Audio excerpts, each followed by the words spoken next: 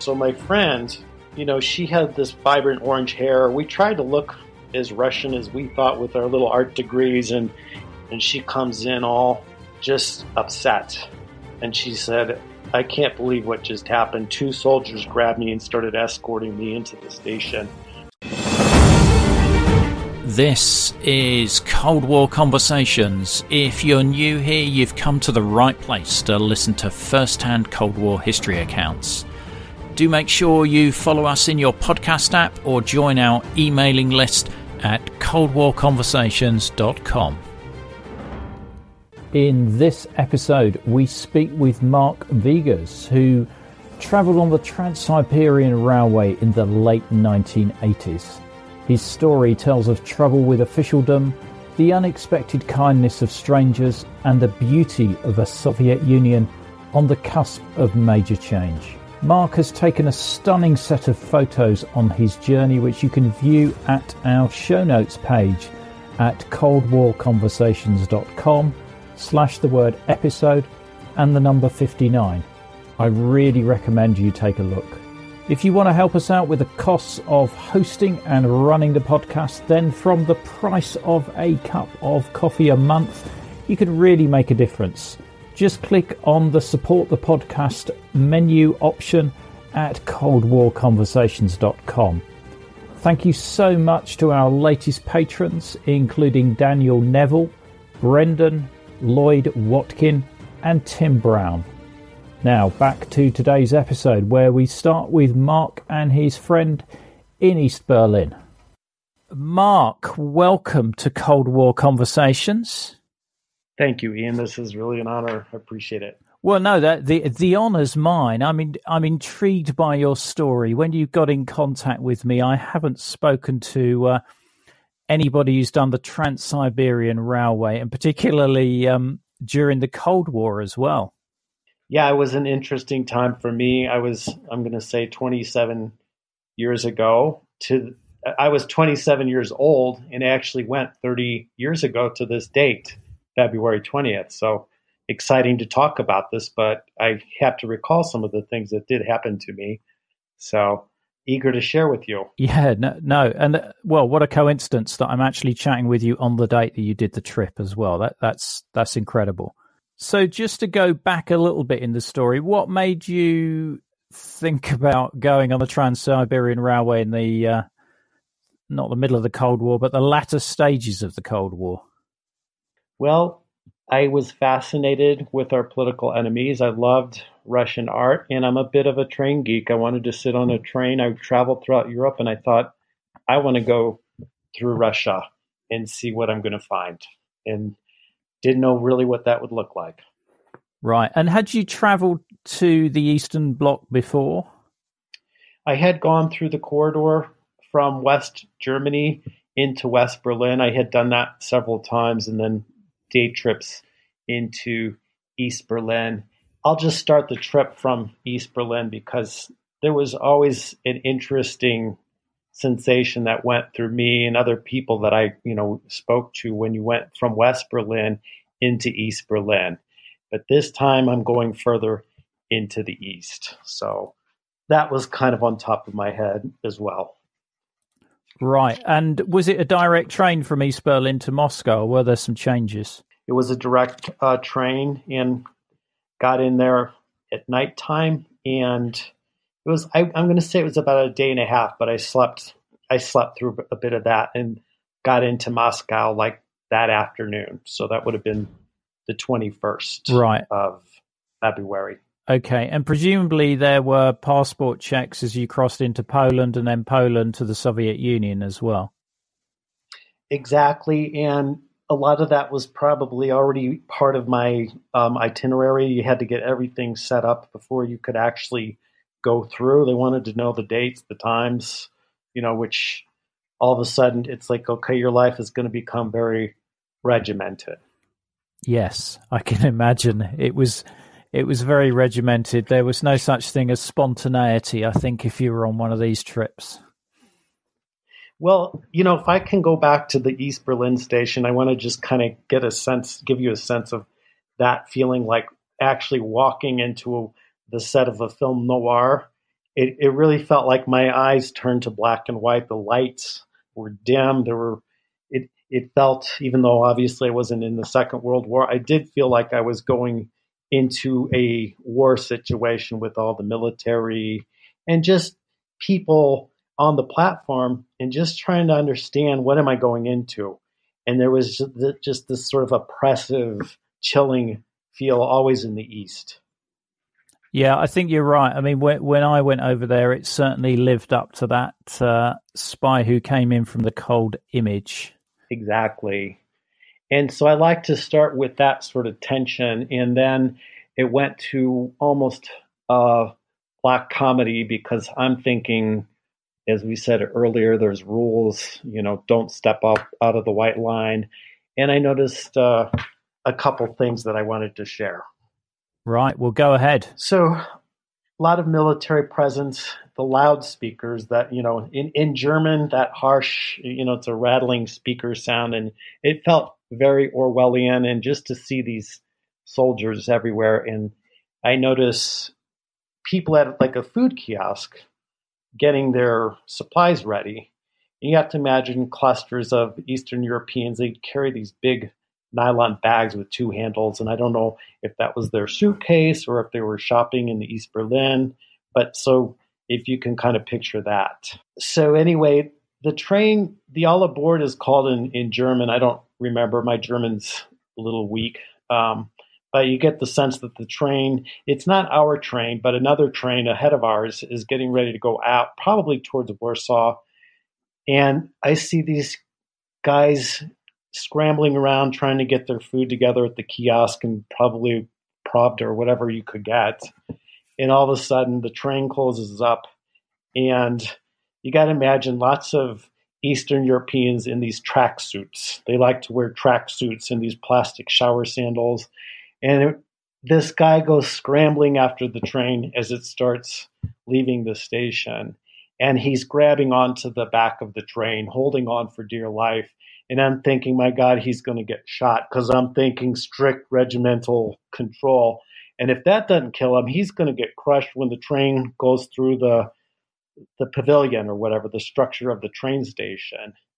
And you see the platform agent waving a wand. They had little wands to tell the engineer. So the train skids to a halt. This guy, though, you got to imagine him running towards the train. His shoes are flying in the air. He's dropping everything he just purchased. They seemed kind of drunk. So it's kind of had a slapstick quality, and then him holding onto the back of the train, and finally the train screeches to a halt. They shove him in, and the guy behind him throws his whatever had dropped. Train door shuts, and the East German conductor, screams at him, and then the train is heading off, and everybody, including the soldiers, we're all laughing at this situation. So that kind of broke the ice, and that's why I call it black comedy. Well, yeah. Yeah, it sounds just like something out of Laurel and Hardy. Exactly. And so, I mean, that made it, that kind of flipped that tension that I was feeling. So, and I did travel with a partner. So, we were kind of communicating back and forth what's going on, trying to figure out this whole trip. And when you're on the train, did anybody talk to you?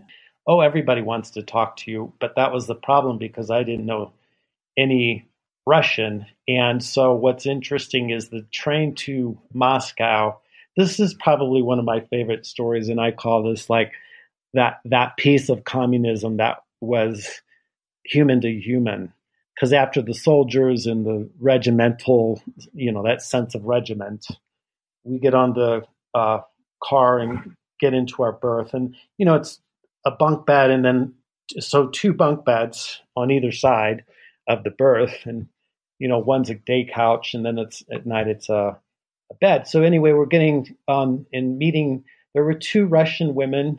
I believe they were from Moscow, and there was an older woman. She seemed a bit more urbane and sophisticated. She spoke French. I remember her saying she danced in the ballet, and she was sort of the translator because my friend spoke French as well. And in the meantime is this other woman who looked, I'd say, more like a middle-aged housewife from Moscow, if you could picture that. Just simple, very curious, shy, but just lovely, And so we were just trying to figure out a little bit about each other. And the one woman, I'll just say the housewife, kept asking, well, you're from America. You're so rich. Why aren't you on this train? And remember, I'm just trying to blend in. I'm wearing drabby clothes. And the plan was I'm not going to be doing laundry for 6 weeks, so I'm just going to throw my clothes away. And I tried to look as best like a Russian as possible. I had the fur hat, I had the wool jacket, and just kind of gray, shabby clothes, but I had holes in my socks. And this woman wanted to know, well, why, if you're from a wealthy country, kind of why aren't you rich? And anyway, so the story I love sharing is the whole time we're talking, and there were breaks between conversation. We went to sleep that night, but the whole time we're talking, this Russian housewife takes out her knitting needles and she's just knitting away. And as we pull into the station and, we're collecting our belongings and sort of saying our farewell, she pushes something into my hands. And then the French-speaking Russian she says you will need these for your trip and welcome to Russia kind of thing. And she pushes these hand-knitted socks that she had made for me. And I was so touched by that. But it's like, no, thank you. I felt kind of bad that I didn't give her something equal. Maybe I did, but I just thought, what a lovely gesture. And the irony is that these socks were red. So I'm like, I caught my red communist socks. So that was, yeah. Wow, that's an amazing story. I mean, I think that's one of the things is the sort of generosity of people in sort of very unexpected, fashions. There's an interest in you because you come from the United States. Well, yeah, and that's where I thought. So all of a sudden, the political propaganda that I was raised with. I'm from the Midwest originally, and the Russians are the enemy. I love the Olympics. I still think the Olympics, during the Cold War were the best. But at any rate, it's like I'm meeting the human face of communism, and that sense of community was shared on that train all the time. Yeah. Yeah. What year was this? I should have asked you this right at the start. No, so it would have been 1989. So February 20th, 1989, and then the train got into Moscow February 21st. But I like to call the whole stretch the Trans Siberian trip. I do remember seeing the suburbs of Moscow. I do kind of have that memory. So, but I don't think that we actually boarded the Trans Siberian until after dark. What did you think of Moscow, of what you saw in that one day? It was expansive. I was amazed that there was no traffic. I was amazed to see there were no stoplights in a major capital city. There were, I guess they would be police officers, and what they look like American phone booths, not your cast iron red phone booths in Britain, but they would actually conduct the lights. And there was these big expansive roads. I went to Red Square and hung out there for a while and just sort of observed. I went through this beautiful department store that was just very ornate, and it almost had a baroque quality. And the subways, oh my God, the subways were just incredible. And I know that the subways also served, I believe, as bomb shelters or whatever during the Second World War, but they were absolutely fabulous. And then one of the things I love about Russia was there's this grandeur, and then there was always this decay. And I love that quality. I loved that quality. Sadly, I've never been to Moscow. It's very much on my list, and the photos I've seen of the underground stations make the London Underground just look slightly, I don't know, pokey, let's say. Well, I enjoyed the London Underground, and to get down into the Moscow Underground, it was deep, and a couple of the escalators that took you in, it was like a ride. Like they were old and rickety and wooden, and they went fast. So it's like I felt like I'm almost in a free fall when I got on some of those escalators going down station. So when you arrive at the the train, are you given any instructions as to how to, what to do during the journey or anything like that? All the instruction that I was given to me by the travel agent in West Berlin. And he had actually advised, so we bought a one-way passage to Beijing, and then the tricky thing was getting the train back. And so that meant getting to Beijing and buying a ticket, which was another ordeal. But I was told, don't take photographs from bridges, or be careful on platforms. Don't take pictures of military personnel or installations. Even if you're on the train, don't do that. That's verboten. So no photos of trains either, presumably, or railway infrastructure, which must be rather difficult if you're traveling by train. Exactly. So I took pictures and just thought, well, we'll see what happens in the spirit of glasnost and perestroika and openness, Yeah, that was going to be your excuse, was it, Mark? Yeah, I don't know that they would ask me questions, but I did after a couple of days of feeling a paranoia, I thought, well, I'll just look like a tourist and I'll try to be like out in the open about what I'm doing. I can't imagine taking a photo of the engineer of the train, but there was always sort of that backdrop feeling of, am I overstepping? And well, kind of as we say, if it ain't broke, don't fix. And I just kept thinking, well, I'll just always show that I have a camera around my neck and I'll just push as far as I feel comfortable with. But I did notice people kind of checking me out, and it always made me kind of wonder, am I being shadowed? Did you ever confirm that or not? Well, that's the thing. How do you confirm paranoia? I do have a couple of photos of one guy that always seems to be in the lurking about, smoking cigarettes, watching me, and always talking to somebody else. And whether he was another tourist or whatever, but I could not tell you. And then one of the first stops, I believe it was Omsk, cannot remember, but is when the train came in, it had, I want to say, a 3 or 4 hour stop. And it was very bizarre because almost like a Russian travel agent came on, knew everything about us, our names, and gave us some ideas of, well, go get some food for the train and you might want to go see this and that. And I'm thinking, we were just puzzled. Like, how did they know this? Obviously, they're aware we're on that train and we're going through Russia. Bit unnerving. It was a bit unnerving, but it's like, sure, we'll take your suggestion and go get some food for the train. Your photos that you shared with me are absolutely stunning. I mean, I've emailed you and I've said you should do a book, but they are visually fascinating and they just capture some great images of the Soviet Union, probably in a time of change, because this is perestroika through, or halfway through perestroika before the fall of the Communist Party. Well, exactly. And first, thanks so much for saying that about the photos. And my joke was going to be, yeah, I've had to wait 30 years to do this, but just hearing you, I do feel like now these are history because they've been kind of in the back, in my storage unit or my basement. And I've kept thinking, I want to do something with these. And when you actually suggested that, you got me re-inspired to kind of talk about these photos again. So I'm going to put some things up on Instagram.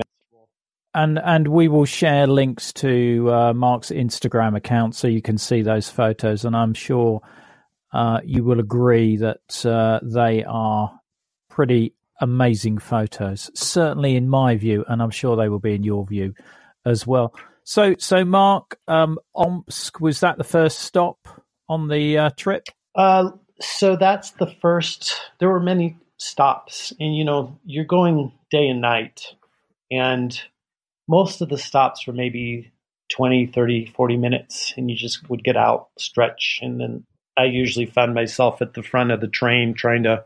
Hi, this is Rhonda in Virginia, and I support Cold War conversations because I think the work that Ian is doing is critically important. I think it's vital to record the firsthand accounts of people who lived and experienced the Cold War, because it illustrates history in a way that a book never can. So thank you so much for the podcast. It's my favorite podcast, and I look forward to it every week.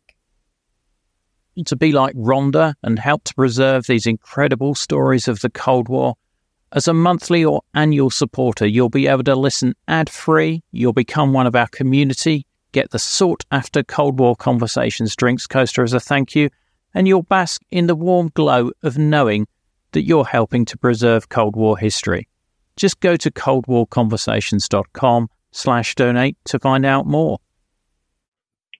Just look at the engine and trying to figure out, or just looking at the rail yards or the beautiful stations, and just observing people. That just was my little trip I did on the platform, or my little experience. Right. And what were the staff like on the train? They were very friendly. Some were stodgy. The first, okay, so there's another story now that I'm telling. I call it the tug of war between the Provenitsis and the Russian soldiers. So my friend, who had a German wool, looked like a military coat. It was just German Feuerwehr's fire department, and she had sewed on some Soviet buttons. But she had this vibrant orange hair. We tried to look as Russian as we thought with our little art degrees. And at any rate, I'm on the train, and we usually would find each other back at the compartment, and she's not there. And I'm thinking, well, maybe she's gone up to the dining car or whatever, but usually we had a plan. And she comes in all just upset. And she said, I can't believe what just happened. 2 soldiers grabbed me and started escorting me into the station. And they were talking in Russian. And luckily, the Provenitsi came and grabbed her. And she's like, they're playing tug of war in these. So Provenitz are the men. There's usually 2 stewards on each train. So the men were Provenitz, and we had 2 Provenitsis. Right. And my friend's like, they're playing tug of war. So it's 2 soldiers and 2 Provenitsis, and she's the rope in between. And they're screaming, let her go, or whatever. Eventually they let her go to get back onto the train. So obviously she came back very upset. And I'm like, I had to think, if she actually did get detained, I would have had no idea what was going on. There was no ability to communicate. It's one of those things where you lay at night and you wonder, you can so much stress. What could have happened? And luckily nothing happened. Wow, that must have been really scary. And people forget, nowadays that you are basically completely out of communication.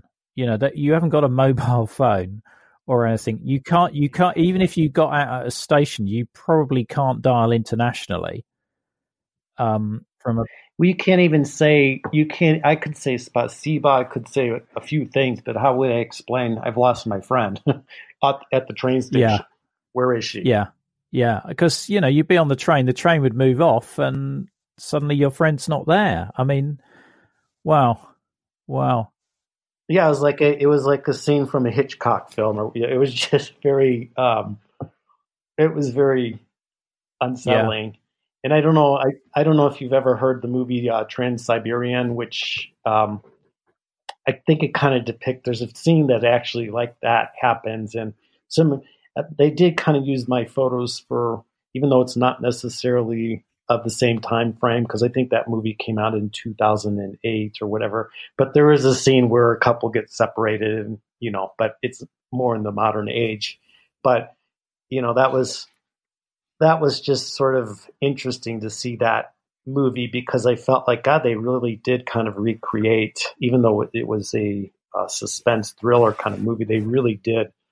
The director created that sense of what the Trans Siberian was like, because he apparently was on the train the same time that we were.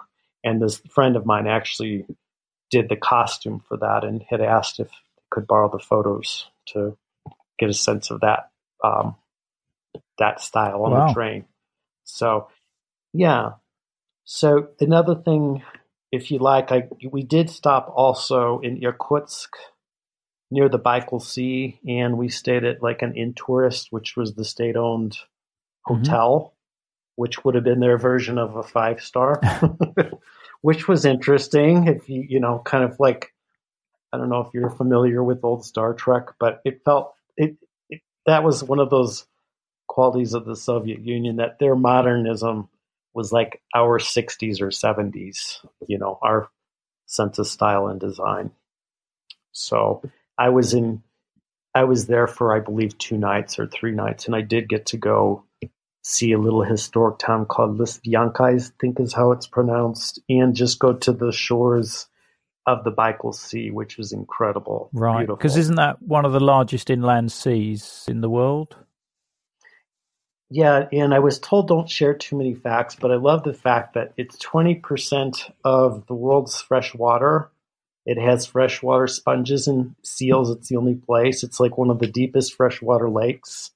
And it's one of the oldest. They think it's 25 to 35 million years, and I got to walk on it. Right. So it was frozen at the time, I presume, unless you have otherworldly powers. Well, I will tell you about that in another podcast. But yeah, I did walk on water. And, you know, the thing that I liked is when we did stop, kids were always very curious. I think they were looking for souvenirs. They knew 3 German words, Kaugummi, Kugelschreiben, and Aufkleber. So they wanted bubblegum, ballpoint pens, and stickers, peel-off stickers. And they would always kind of show up and be at a distance. So I had some really great subjects. I felt like I'm not going to get arrested for taking pictures of kids, but hopefully that's not too creepy for the kids. But they followed us. They were fun. Yeah, and you told me about the story of Uli and his fur hat. Yeah, Uli, and luckily I found his name in my notes, and I wished I had a photo of him. He treasured this fur hat, and we got to the point where we were just talking back and forth and not knowing what each other was talking about. There's a lot of hand gestures, and he's showing me this hat, and I'm like, God, it smells like a wet dog. And he's just so proud of it. And you can imagine the Russian fur hats. And so I didn't know if it was animal fur. I didn't know if it was dog or wolf. But what I finally pieced together, and then it was like 4 days, and the aha moment of it, he was trying to tell me that he was getting married, and that was his bride-to-be's gift. And he was so proud to be showing this hat off. And he was taking the train across Siberia to drive some kind of military truck back towards, I don't know if he got on in Moscow, but in one of the large stations, he would be driving a military vehicle back, and he would be wed at that same time. Wow. So it was a nice little story. Young kid. He was like a boy soldier, but really a sweet kid. Yeah. And who else did you meet on your travels? Did you speak to any of the other passengers? Well, you try to speak, and then heading east was predominantly Eastern Bloc people. I'm going to say they were Russians, most of them. There were probably obviously Poles on, closer to Moscow and well in East Berlin, but I think there was a few. We called them the platform Olympiads. There was like a couple that would go out and run back and forth, and they had the nice sportswear. I'm like, they must be from Sweden or something. They looked like they were from the West, but we didn't communicate with them. So it was just broken, weird, crude hand signs and communication and sharing of food and showing pictures of books and basically like that. I think we probably had a map to say where we're from and point there, and just a couple books. And they were always curious. And even though there was a communication barrier, there were some suspicious travelers, but most people just kind of left us alone and would say hello or acknowledge us. There was always, I don't remember seeing any empty berths. I don't know that I was walking the whole span of the train, but it always seemed, because there was probably cars that were not sleepers. It was interesting when you'd go between the cars. It was like going into an ice box. It was very loud, and there was, you could feel the Siberian cold between the cars. But within the actual train compartments, it was almost too hot. You could practically sit around in your underwear and in your track shoes or whatever your bad sandals. And eating on the train, was there a restaurant car that you went to or not? It's funny. I do remember eating caviar. I don't remember going to the restaurant car that often. Maybe too timid to order, didn't know what to eat. I don't remember if we just bought food on the platforms. But, I do remember that one place where the travel agent showed up. I do remember buying like some meats and some breads. So we probably just supplemented our diet on the train at these platform food kiosks. Yeah, because I can't imagine they would have an English translation menu or anything like that. No. But they did have copies in English of a family. What was it? There was a lot of propaganda in English, like a family that telling their story about how bad the American government was. Oh, really? There were sort of like magazines or things that you could pick up? This is like a paper, maybe they put it there because we knew we would be in that car. I still have that book somewhere, but it was like the Terror of Americans or something weird like, the title is about a family has connections to Russia and how they're terrorized by our government. That was in our train berth. And so what was the final destination of the train? Well, the final destination ended up being Beijing, but I just wanted to be on a train, and I love train travel any chance, but, I felt like the Western trains are a bit more hermetically sealed, whereas this felt a little bit more rustic. And I'm sorry, I lost track of your question. Could you ask me again? No, I'm smiling at the description as rustic of the train. I'm just picturing it. I mean, so was it clean or not?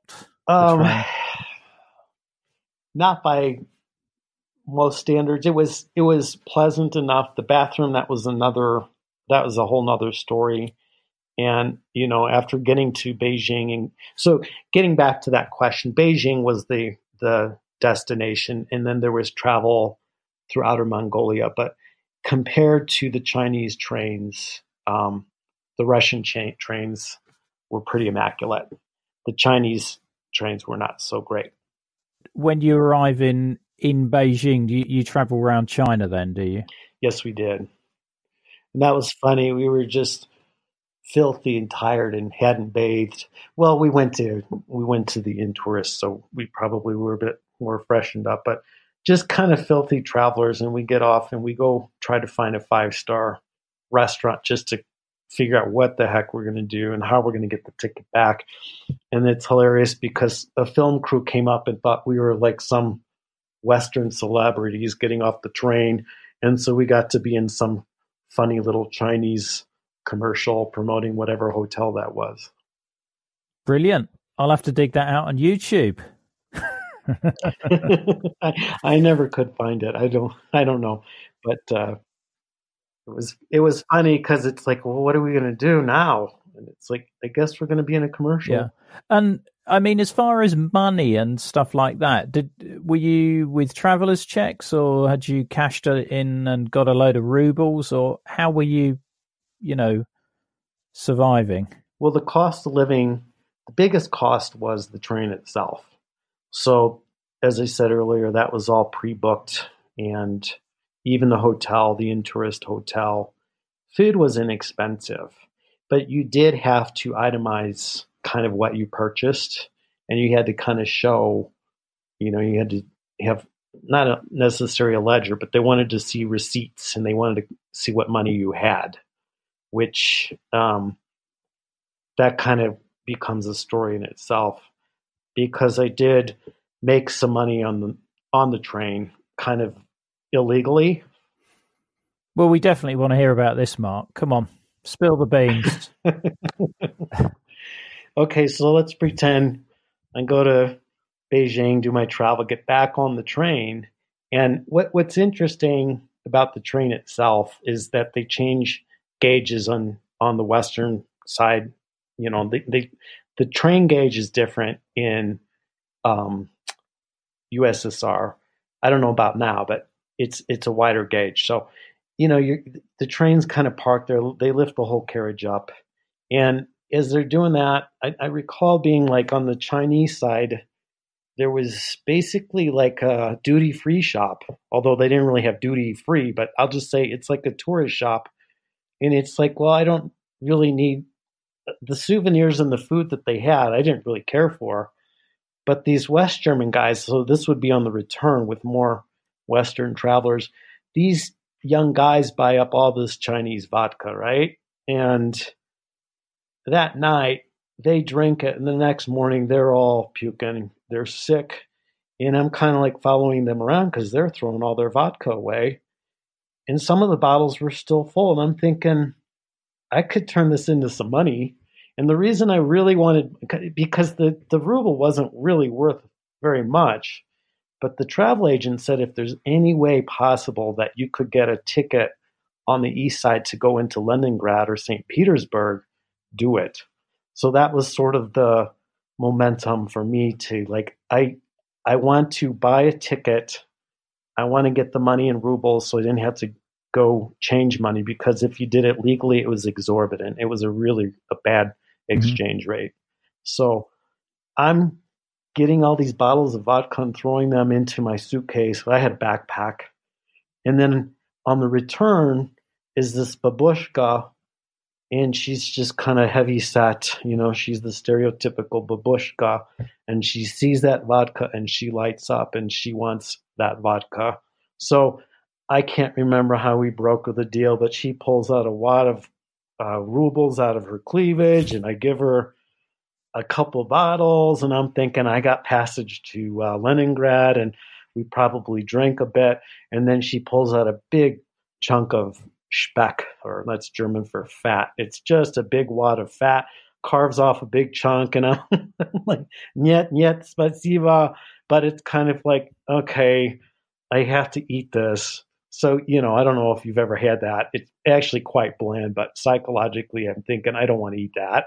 But that's kind of how we. But after a few vodkas, it probably doesn't taste so bad. Well, I wasn't drinking a whole lot at that part in the day. I think maybe one or two. And Chinese vodka during Perestroika was pretty bad, but I'm sure the Russians enjoyed it. And even like when I was in Irkutsk, I'm backtracking on my story, but I remember this guy coming out of his dacha.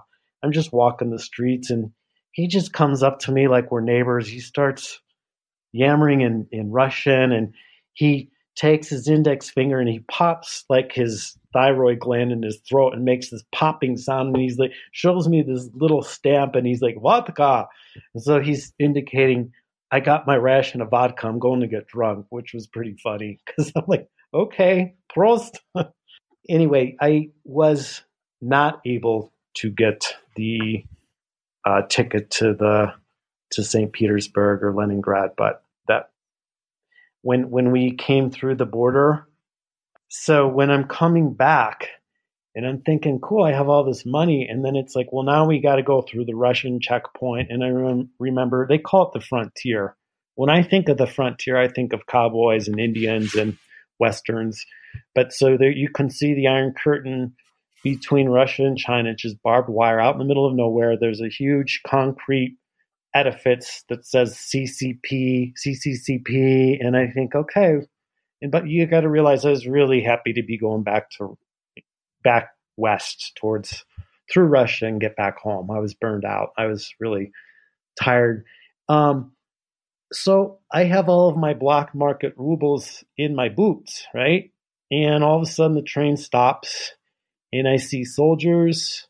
I see I don't know the ranking, but I'll just say commissar, a military attaché, and he has two soldiers on each side. They have a sniffer dog. They're armed, and they're going through each berth or each compartment. And they're going in and making sure everybody has their papers.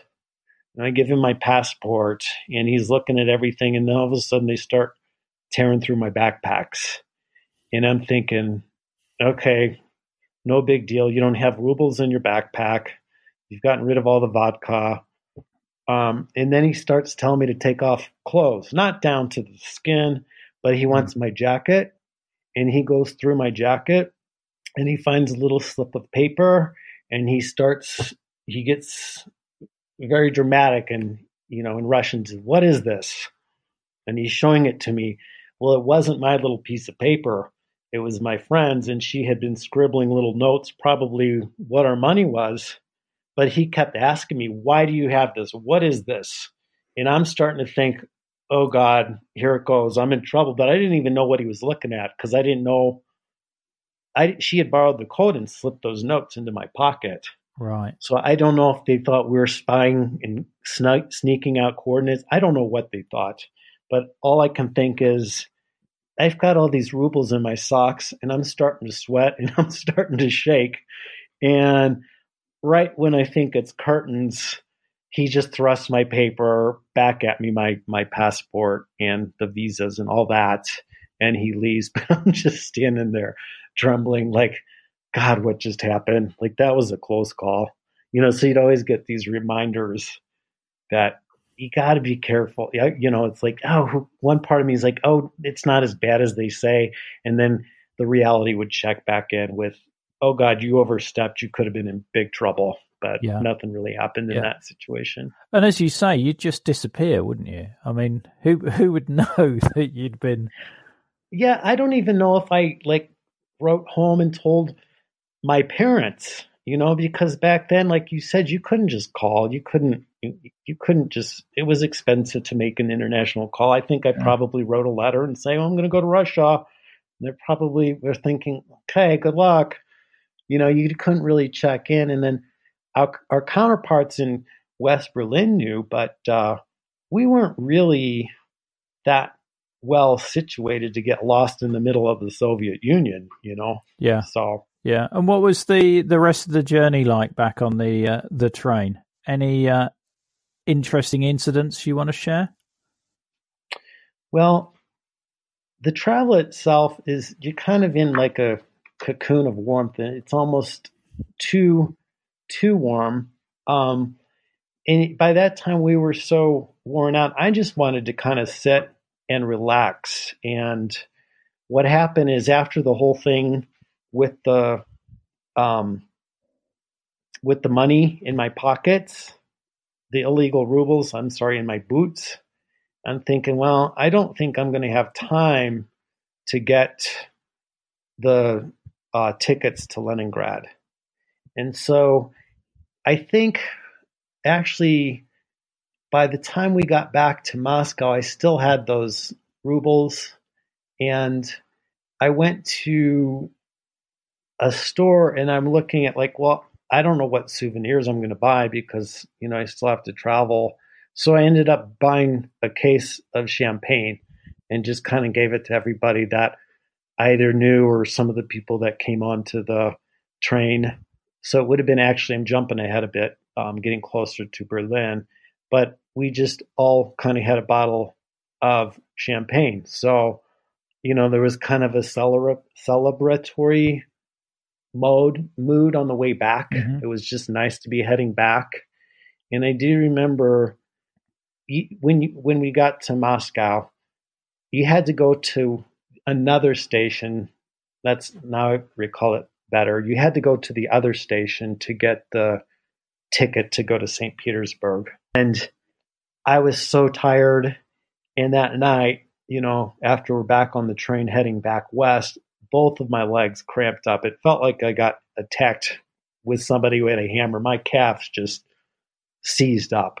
And it's from being on the train for so long. It's like, I love sitting on the train and looking out the window. It's like watching a film go by, even if it's just a big, broad landscape. It's just a beautiful landscape and very relaxing. But anyway, so what was the? I mean, you must have sort of seen villages that looked like they'd been unchanged from the Middle Ages or something like that. Oh yeah, like Dr. Zhivago, and just beautiful little almost like vignettes of what you would think of Russia in the middle of the winter in Siberia. Little villages. And then, when we did go to Irkutsk and got off there, we did go to a traditional village, Lisvyanka. I'm probably not pronouncing it right, but yeah, just the ornate, these little cabins with just the beautiful carved detail.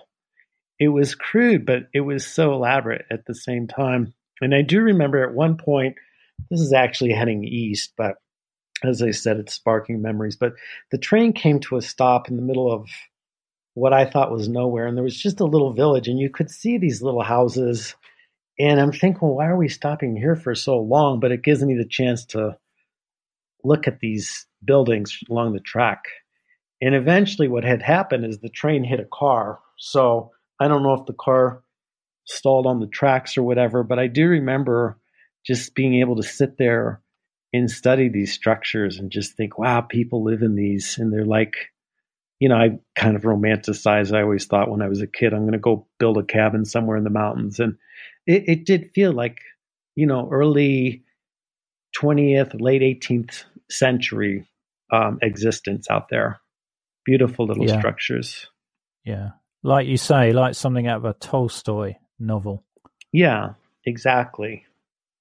I think you said to me when you arrived back in Moscow, somebody came up to you in Red Square. Oh yeah, so there was time to go back to Red Square. So going towards China, there was more time, but it's like, well, it was near the station and just kind of walking around. But you have to realize that my enthusiasm had worn off, so I wasn't trying to take too many photos. And this guy comes up. So obviously I looked like I was from the West, even though I thought I had a pretty good costume. But he's basically in broken English asks if I can smuggle a letter out for him. And I'm kind of looking around and I'm thinking, what just happened with the ruble? Like, do you, and I had to make that split second decision. I can't remember. I think he may have said, well, I'm going to walk away and then I'm going to come back and just hand it off because I don't want to look so obvious. And I'm thinking, what am I getting myself into? But I took it out. I don't remember where it was supposed to go to. I didn't open it. Part of me wanted to open it, but I wouldn't have been able to read it. And where I come from, it's illegal to open people's mail, so I didn't open it. So you've no idea who he was or where it was being sent to? I do not know what it was about. I do know, though, getting a letter out was complicated, and it could have simply been that it was just too expensive.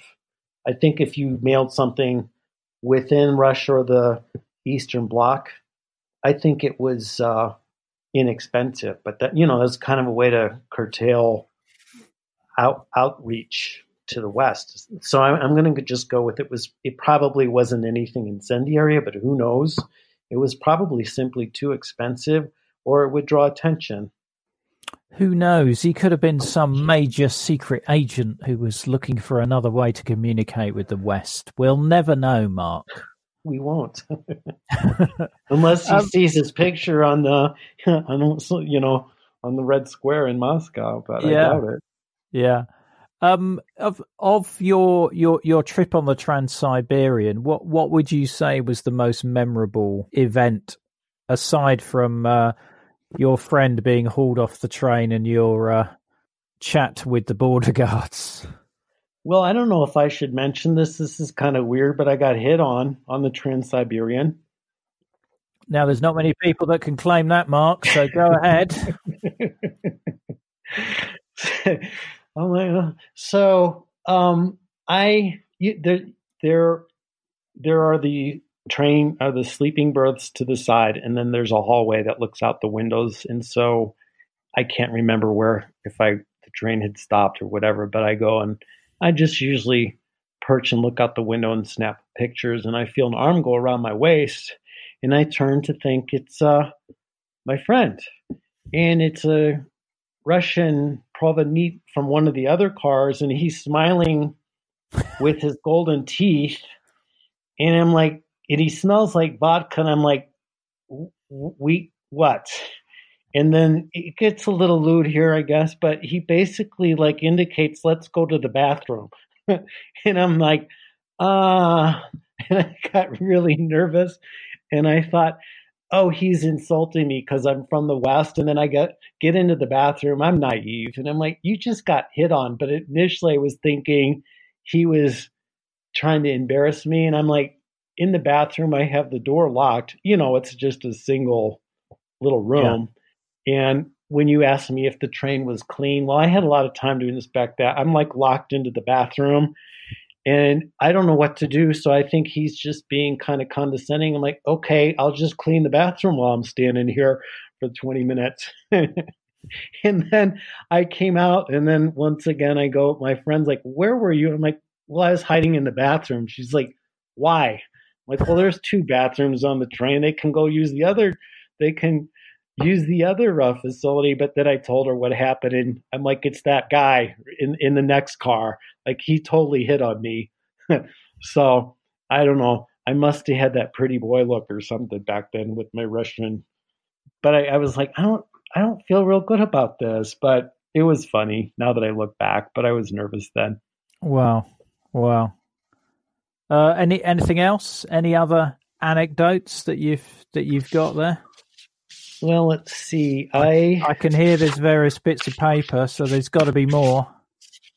This is kind of back to our modern times, but I started to watch this show called The Americans because trying to learn about what really happened in the Cold War.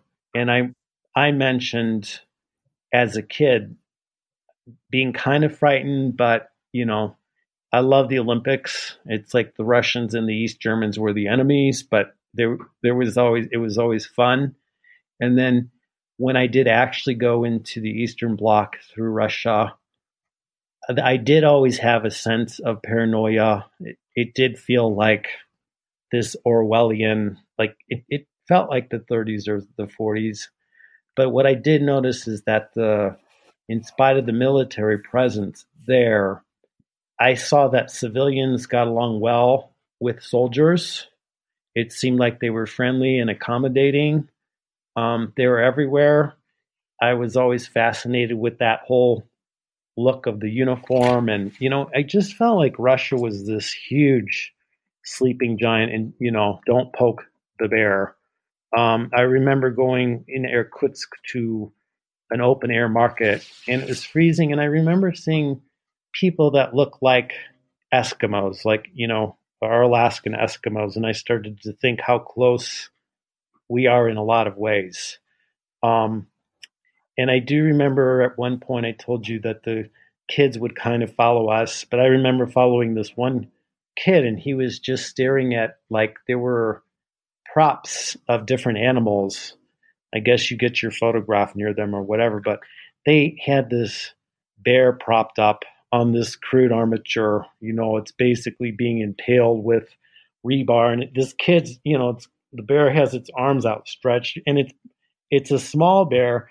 And I'm looking at this kid as he's looking at this stuffed bear. And I'm thinking, so this is their mascot, the bear, and don't poke the sleeping bear. And, here's this shabby stuffed bear. And this kid he's just mesmerized by it. But I just like to tell that story because it kind of brought home that these are just people like we are, but we have 2 political systems that are in contradiction to one another.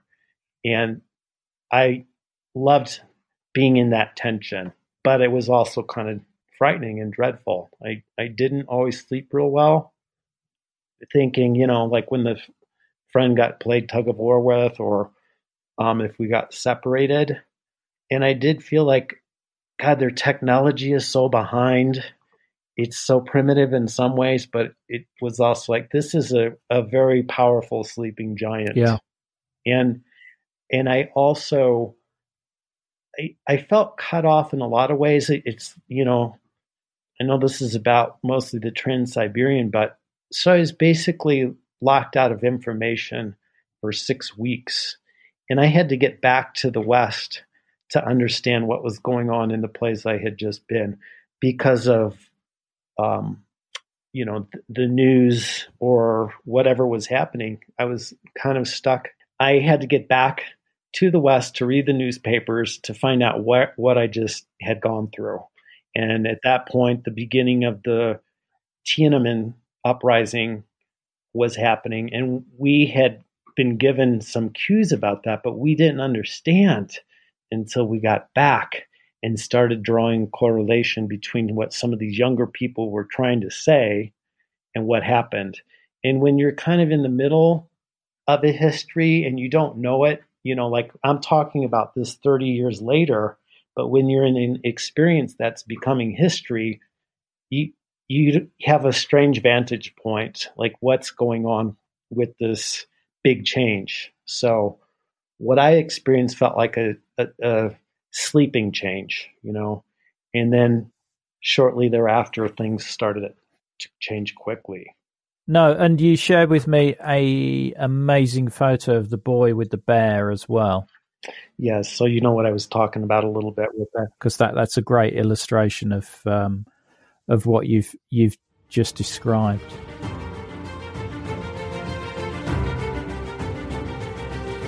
Well, that's all we had time for, but there is a photo gallery of Mark's photos in the show notes and links to Mark's Instagram account where there are even more photos. The show notes are at coldwarconversations.com/episode and the number 59. If you like what you're listening to, you can really help us by leaving reviews on iTunes, Stitcher, our Facebook page, or with your favourite podcast provider. This really helps raise our profile and get new guests on the show. If you can't wait for the next episode, do visit our Facebook discussion group where our guests and listeners like yourselves continue the Cold War conversation. Just search for Cold War Conversations in Facebook. We're also on Twitter. Our handle is at Cold War Pod, and Instagram, where we are at Cold War Conversations. Thank you very much for listening. It is really appreciated. Goodbye.